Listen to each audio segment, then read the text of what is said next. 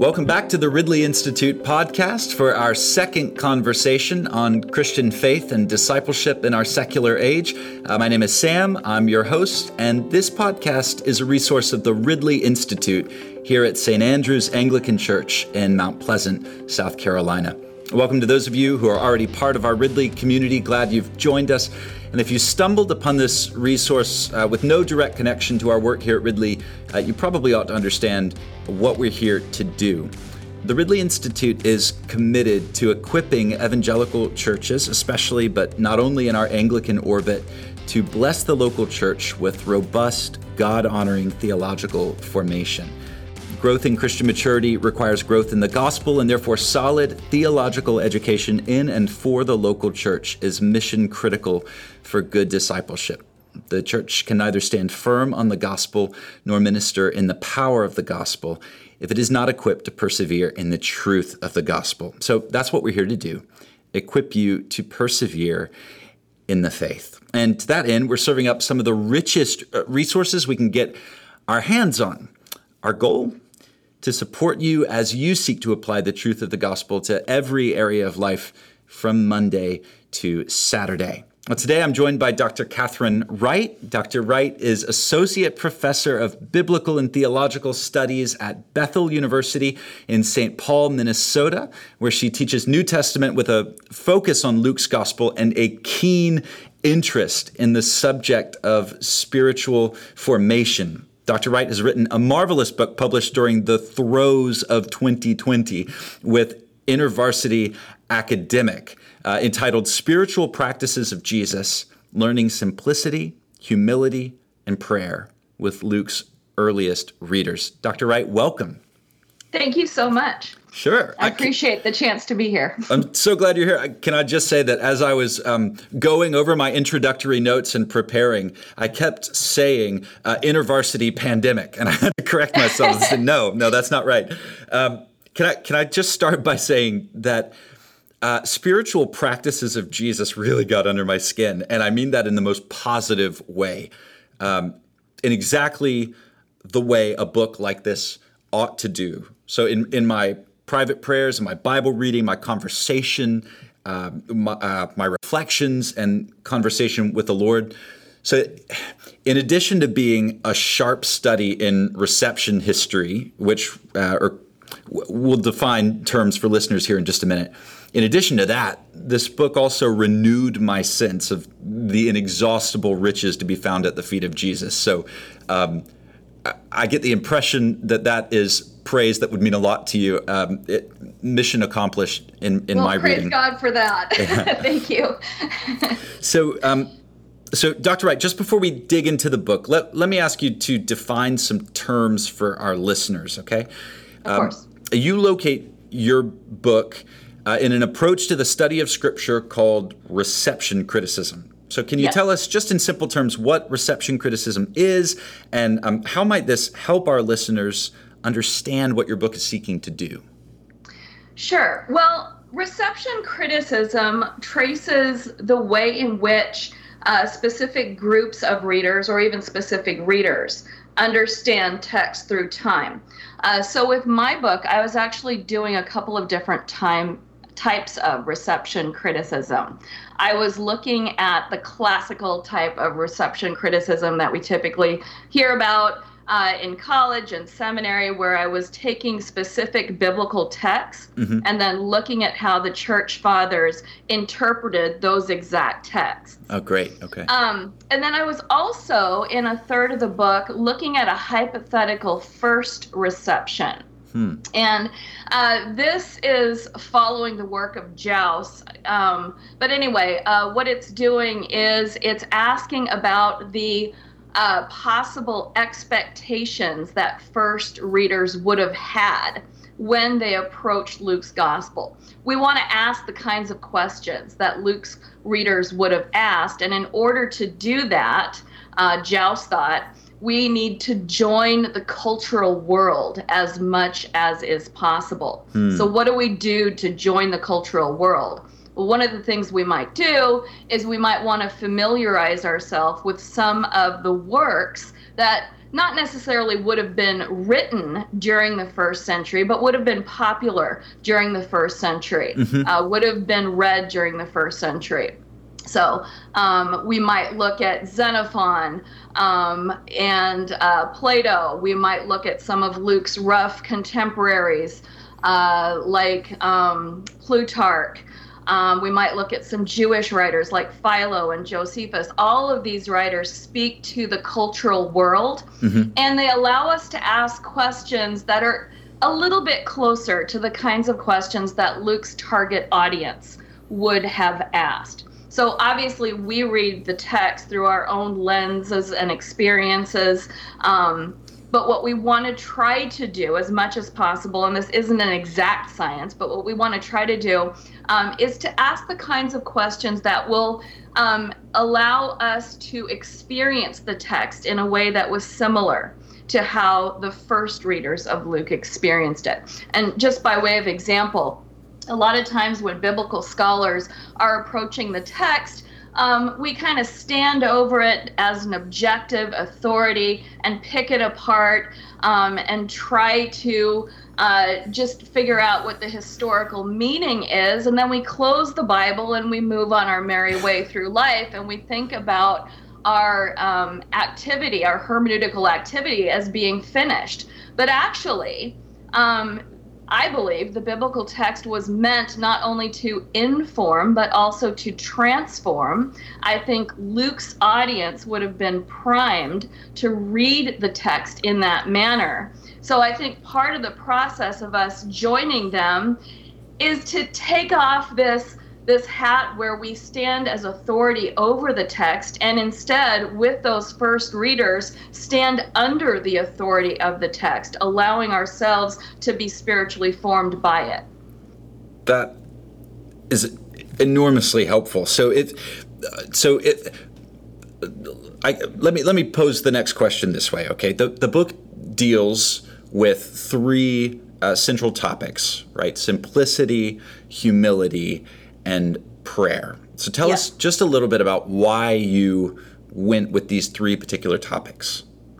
I studied under Charles Talbert. I got my doctorate at Baylor University in Texas, and I studied under Charles Talbert, and he had done some work in spirituality in the Gospels. It was a shared interest of ours, so I really wanted to do something in that area.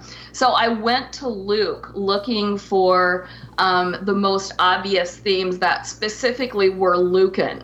And two were just immediately obvious. There's volumes written on each, prayer and simplicity. We know that both of those, not just because of the number of books written on the topics, but because of the way in which Luke edits his sources, because of what he chooses to include in his gospel and what he leaves out. We know those are really important topics. For instance, there are a lot of parables that are specific to Luke. And those parables, many of them have to do with simplicity, like the parable about Lazarus and the rich man, or they have to do with prayer, like the parable of the widow who goes to the unjust judge with persevering prayer in a persevering way. So Luke's special material deals with these topics. And then also, so a little bit of history for our listeners who maybe don't have this. Luke is one of the synoptic gospels. So Matthew, Mark, and Luke all share quite a bit of material in parallel form. They have the same stories. They have a lot of the same material. And if you compare them, you can see that Luke is using some of this traditional material. For instance, he uses the story of Jesus' baptism, but specifically he couches that in a context of prayer. The other synoptics don't do that. When we look at the story of Jesus choosing his disciples, we see only in Luke, Jesus is in prayer all night, the night before he chooses his disciples. With the story of the Transfiguration, Luke again puts that in the context of prayer. He mentions it twice, just as he does actually before Jesus goes to choose the disciples in Luke. So we know that these are very important themes for Luke. Then also, just as I was going through with the theme of humility, I just kept noticing how Jesus would continually check the disciples for their status-seeking behavior. Jesus is continually critiquing the religious leaders for loving superficial honors more than just simply fulfilling their jobs the way they should. And so these three themes just naturally emerged from the text. Yeah. So these three practices, or if you like, virtues or habits, I notice in my own pastoral work and my own personal walk with the Lord that they're three of the most intractable and frustrating areas of the spiritual life, because I think they're really hard to fake. Yeah. They're not, if I can put it this way, they're not easily prescribed. Right, there are some things that Jesus, and I think you maybe hint at this at some point in the book. There are some things that Jesus told his disciples, and he could say, "Go and do likewise." And then there were things that had to be shown. I mean, just to drop a $100 phrase, it's Michael Polanyi's tacit knowledge transfer. It's some stuff that just doesn't come across in words. They have to be conveyed by Jesus' example. Right. So is this something that Luke has in mind or something like this as he's writing his gospel? Is he underscoring for his readers something about Jesus that we also need to underline? Absolutely.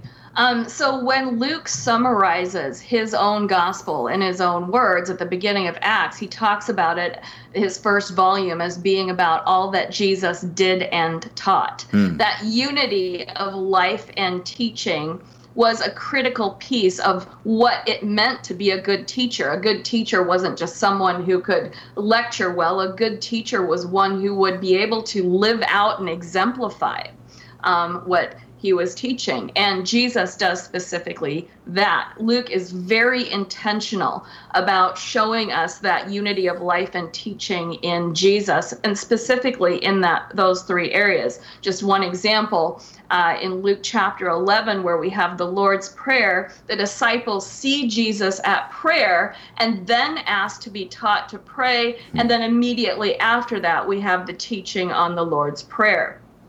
In the Passion narrative of Luke, Jesus tells the disciples to pray and not fall victim to temptation. Then we see him in Gethsemane doing just that, and then he goes back to the disciples and says the same thing. So we have that A-B-A structure, just this incredible unity of Jesus' life and teachings, and we see that in all three areas.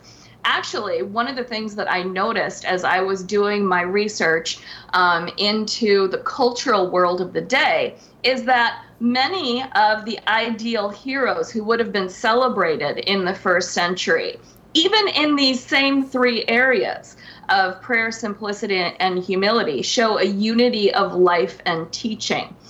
So looking at some of Plutarch's heroes, for instance, Plutarch has this one hero, Numa, who is legendary for his lifestyle of prayer. He goes off by himself to commune with the gods. He has such a close relationship with the gods that legends arise as to that close relationship.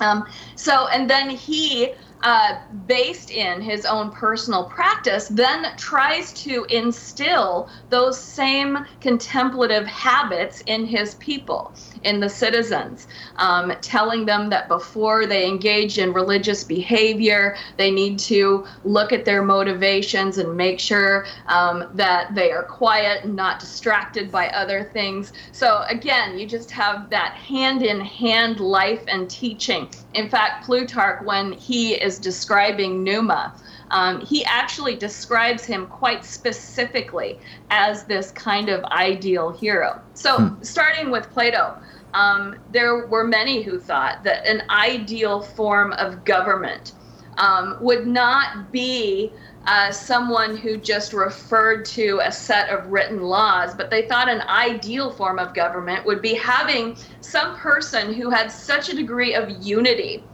with the gods that they could actually embody that virtue for the people to copy. They even said that would be a way of saving their people in a sense. Fascinating. And we see Plato despaired of ever finding someone who could perfectly exemplify that. But Plutarch describes some ideal characters who get close, like Numa. And when he's describing Numa, he talks about him as the embodiment of specifically what Plato was talking about with this ideal philosopher king. And I honestly think that Luke is portraying Jesus in that way. He is so tapped into the cultural world of his day, and he emphasizes so greatly that Jesus is one who teaches through his person with this perfect unity of life and action, life and teaching, that I think that's probably on his horizon as well. So I don't want to jump ahead too much, but that phrase "philosopher king" is so interesting. And this will get to a bigger question. You know, in Christian parlance, we often use the phrase "servant king," right, to refer to Jesus. So I think this leads me to this is a loaded question. You can go in whatever direction you want to go with. It's a big one. We've talked about these three subjects: simplicity, humility, prayer, and we've talked just a little bit about the literary world within which Luke's gospel needs to be set. Okay, so and maybe you want to outline more of that in your answer to this, but you don't need to if you don't want to. So here's the question. What new ideas or contributions did Jesus bring to the table in this overall literary world? And sort of, I guess the question is on two levels. More generally, what did he bring to this literary world, you know, that embraced both Jewish and Gentile modes of thought? And then more particularly, what did he bring that was new to the Jewish literary world? If you like, does the Lucan Jesus in Luke's gospel, is there something new that the servant king brings to the philosopher king model? Yeah, I think so. First of all, when I started to get into the research, I was amazed at the number of parallels. They existed where I thought they wouldn't. And specifically when it came down to some of the motivations for prayer, when we have Socrates being described by some of the ancient writers, he is one who prays in order to become a better philosopher. He's one who talks about the goodness of the gods, which is a theme in Luke and a motivating factor for prayer in Luke. So that was kind of surprising. But Jesus invites us into the intimacy of his prayer life with his Father in Luke chapter 11. So that takes it to a different level. We see some similarities in the area of simplicity. At one point, Seneca is talking to a would-be philosopher who is being tempted to go and get a job. And wouldn't want that. Seneca tells him, seek philosophy first, even if you starve. So we have kind of a parallel in Luke chapter 12, where Jesus tells the disciples to seek the kingdom of God, but he doesn't say seek the kingdom of God even if you starve. He tells them to seek the kingdom of God, and these things will be added to you as well, and then goes on to depict this portrait of a God who is intimately aware of our needs and who cares about us and loves us and meets those needs. So that is different. I think of the three areas, prayer, humility, and simplicity, the piece where there was the sharpest difference was in the area of humility. We do find humility in some of the ideal leaders in the first century. They will not they don't glorify their own actions. They don't like the external trappings of their position. Like a true philosopher is not one who glories in a philosopher's robes, but is really one in terms of who they are.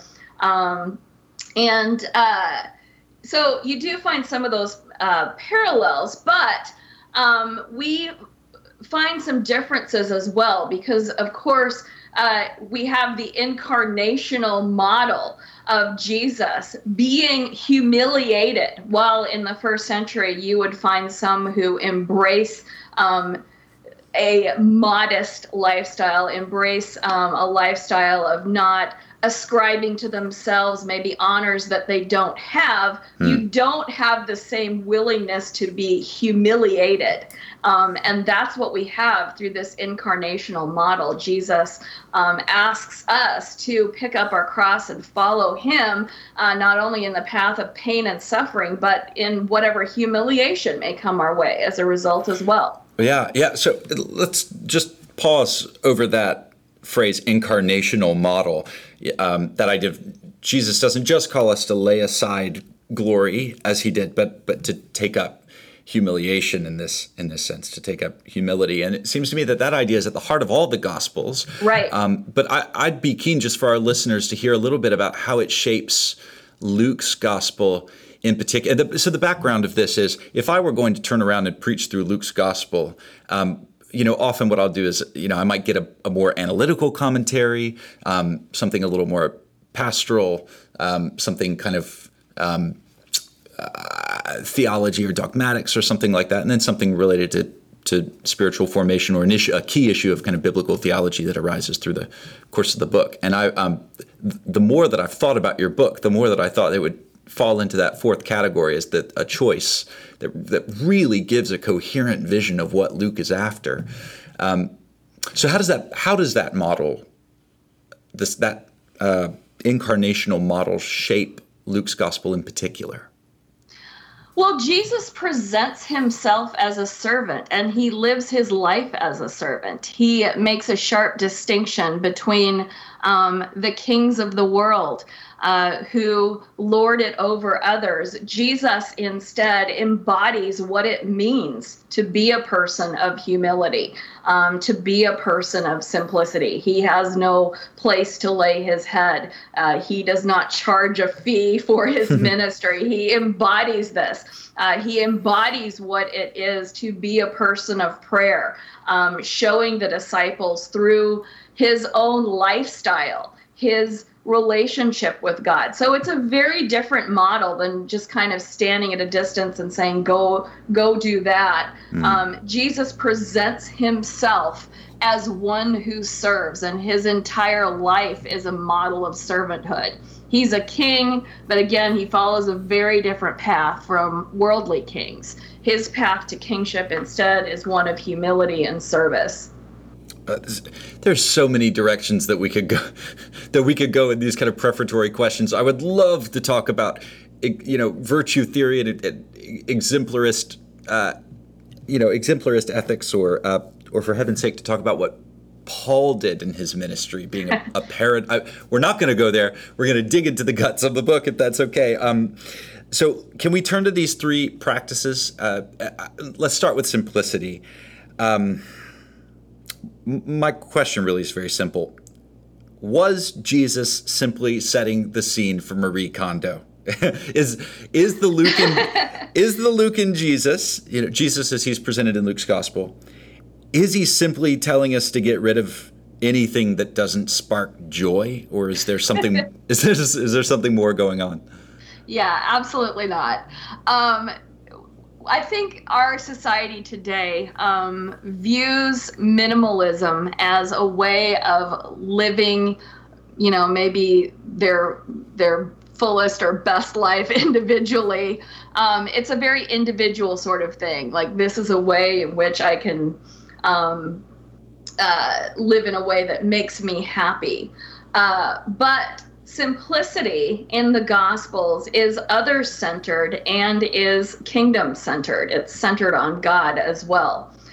Simplicity doesn't just have to do with, arranging my living room furniture in a certain way or getting rid of a certain amount of possessions that cause me anxiety so that I can have a more streamlined process of getting ready in the morning or what have you. But instead, simplicity is living a lifestyle of generosity in imitation of our generous God. It is caring for the poor around us.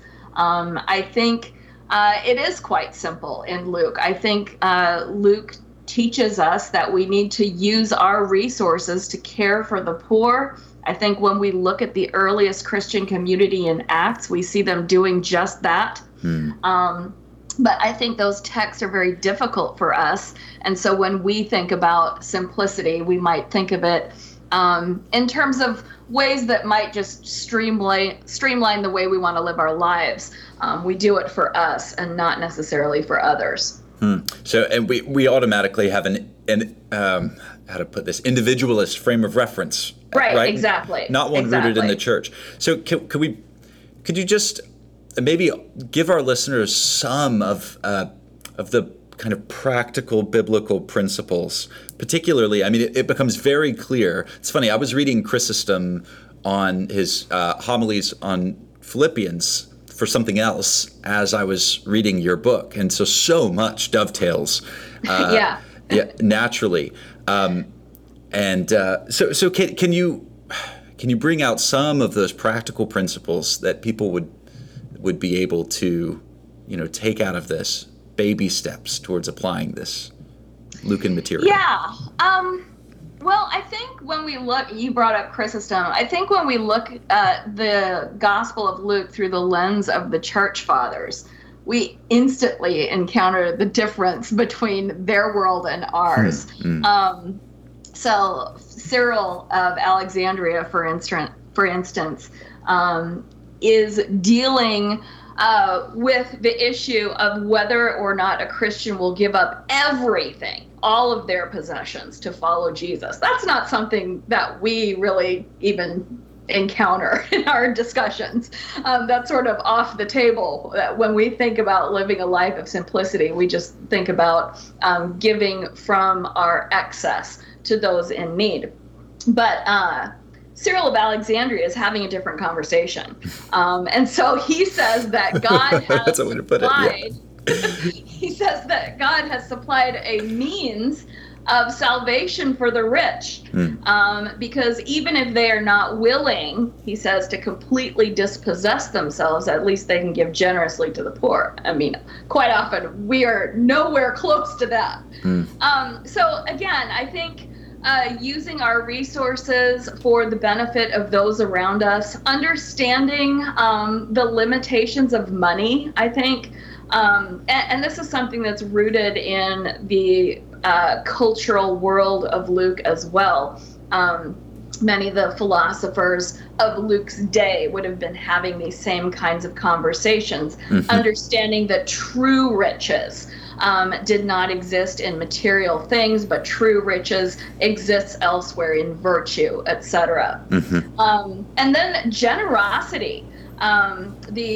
Many of the early church fathers looked at the wealthy as holding the grain houses of the poor with respect to their goods. And it is their responsibility to distribute those to those in need.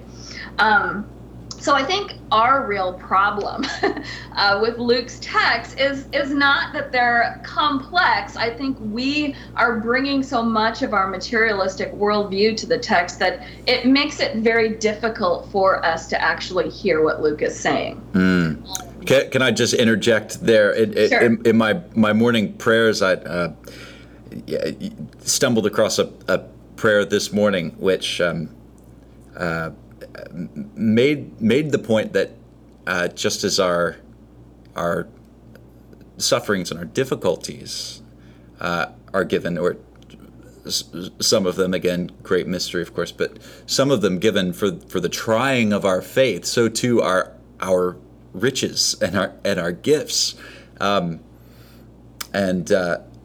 that struck me very profoundly on the other side of your book, that the sort of testing of the genuineness of our faith. Yeah. It works both ways. On the, here are the happy things that are coming our way, and here's the tough stuff.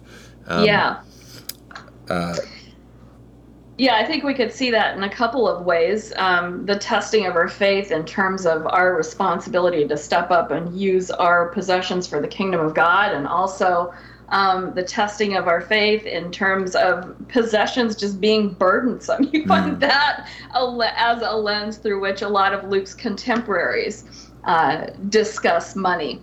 Yeah. So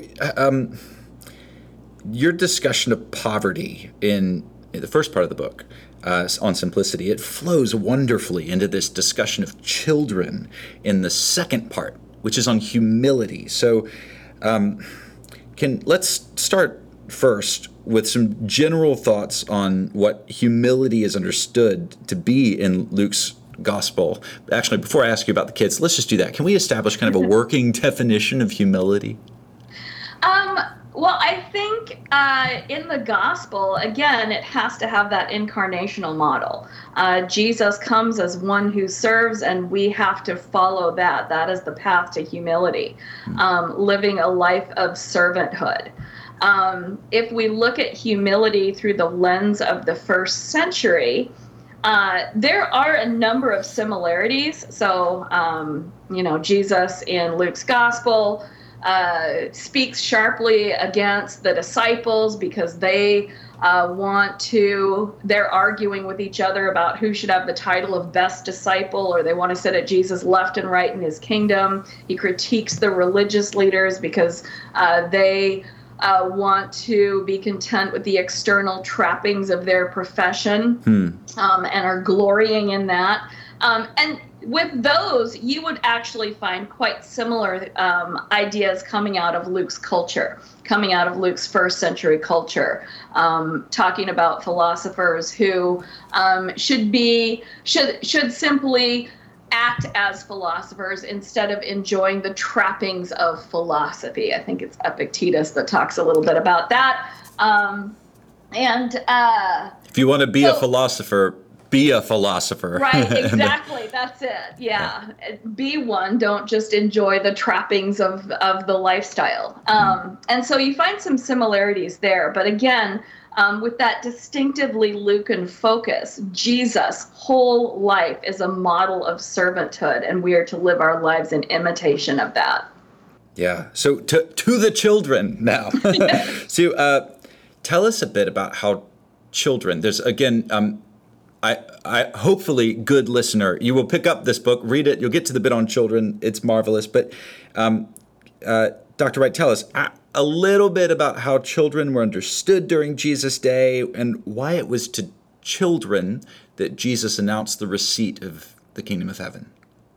Yeah, so oftentimes when we think of children in our context and culture, we might think of a child as being one who is innocent or something like that, but that's our baggage that we're bringing to the text. In the first century... Some of us have been disabused of that notion more than others. Okay. Yeah, that's true. In the first century, a child was one who lacked status. And that's really the problem that the disciples have, right? They want, again, that title of best disciple. They want to sit at Jesus' left and right in his kingdom. They want to be important. And so Jesus elevates a child who lacks status as one who is fit for the kingdom.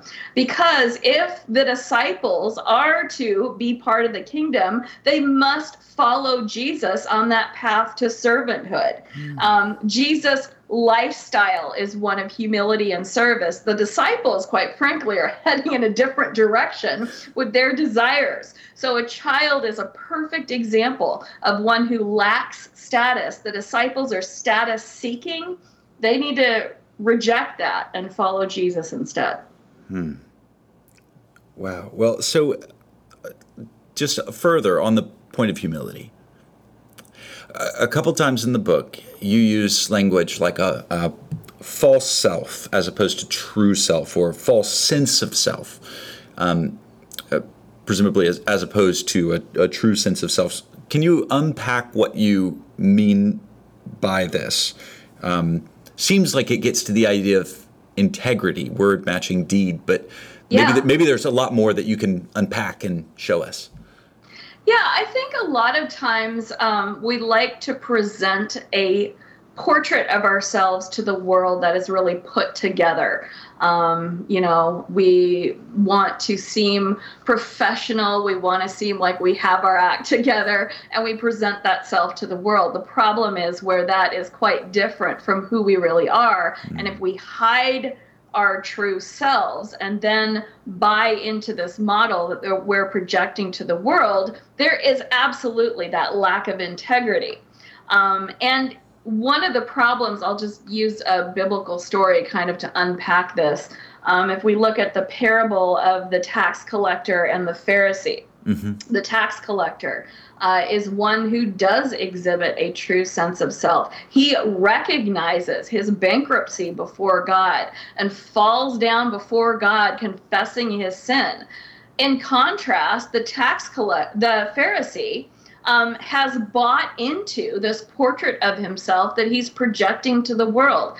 He starts this elaborate prayer, and instead of praising God, he ends up praising himself for all his religious accomplishments. And at the end of the story, we're told that the tax collector goes home justified instead of the Pharisee. One of the difficult pieces with a lack of humility is that if there isn't a true sense of self, then there isn't a self from which to repent. So it's kind of a hopeless scenario. If you have if you have a person who has such a complete lack of integrity that who they project to the world has very little in common with who they really are, they really don't have a self from which to repent. I think maybe that's why humility is so important for many of the church fathers. It's the mother of the virtues. It is that foundational virtue, the foundational virtue upon which all the other virtues are built. And so, I think a lot of times in our society today, we don't really think it's that big of a deal. If someone is a little bit full of themselves, it might almost be something comedic. But I think the church fathers would have a different view. They would understand, again, that if there isn't that true sense of self, is there really hope for that person to repent? Yeah, it does. There is a deep biblical irony to the picture of Dorian Gray that rings so true to repentance in this Christian perspective, right? There could be this one image projected on the outside, and then there can be a deeply distorted but hidden inner image. I mean, of course, in that story, it's flipped. So you've got the painting, which just gets, grislier and grislier. But all right, let me switch gears because I have to tell you a story. I was in a Bible study group the other night, and I was asked if I could put any one question to Jesus, what it would be. And I had your book fresh on my mind, and a new question occurred to me that I'd never thought of asking Jesus before. And I think significantly, it wasn't a question that could be satisfied with a statement. It was a request prompted by your book. It was this: if I could ask Jesus any question, what would it be? My answer as of this moment: please, could I watch you pray? The final part of your book, which is on prayer, is searching. Tell us about the dominant purpose of prayer in Luke's gospel. I think Luke could really speak to our misunderstandings about prayer. I think a lot of times when we pray today, we kind of treat God like a Santa Claus in the sky and bring a laundry list of things that we want or think we want and need to God and expect God to answer those. We get a very different portrait of prayer in the Gospel of Luke. If you look at the Lord's Prayer, it really centers on the kingdom of God. The disciples are to pray. They are to pray to become kingdom people. They are to pray for God's kingdom. And that's not just a prayer for God to establish the kingdom, but it's a prayer that anticipates their involvement. It's a prayer that anticipates that they will be getting on board with God's kingdom purposes. I think that's one of the key purposes of prayer that we find in Luke. It has to do with God's agenda. Now, we are bidden to pray for the things that we need. That's part of the Lord's Prayer too. But I think that for many of us, prayer kind of begins and ends there. And we are disconnected with the purpose and mission of God. I think one of the things that prayer can do for us is to reconnect us with the purpose and mission of God. I think that's a huge problem for contemporary Western Christians today, because we have such a focus on ourselves. A lot of people today are just frustrated and sad and focused on themselves in a host of different ways, but connecting with the mission of God, what God is doing on earth, not only has the power to transform their lives, but really it is effective. Another piece that we see in Luke is people don't pray just to feel better, but God acts in response to prayer. In Luke's gospel, there's a connection between prayer and the activity of God. We see it all the way through Luke. We see it all the way through Acts. God has chosen to act in response to prayer. I think another thing that we do today is we expect very little of God. We come to God again with these very sort of self-focused requests exclusively, but also we expect very little from God. We don't really expect God to act in response to our prayers, and we bring those lowered expectations into our spiritual lives. I don't think the church fathers operated under that scenario at all. I think we have a lot to learn from them. We need to expect more from God. We need to expect everything from God. I think that our prayer lives are too small because our God is too small. I do. My sort of daily Bible reading takes me to, in Anglican speak, the Venite, right? Psalm 95, and you've got this ending of don't forget it's a warning. Don't forget the wilderness generation, and it sets all of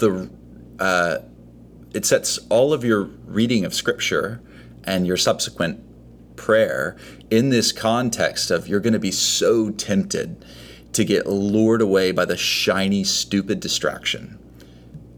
Keep your eyes raised.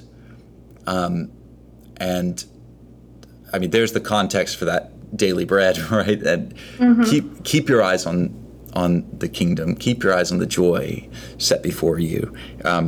That's been a meaningful thing for me personally in teaching me that actually, no, I make wilderness requests, right? I make selfish things, stupid, tiny requests, not all the time, but very often.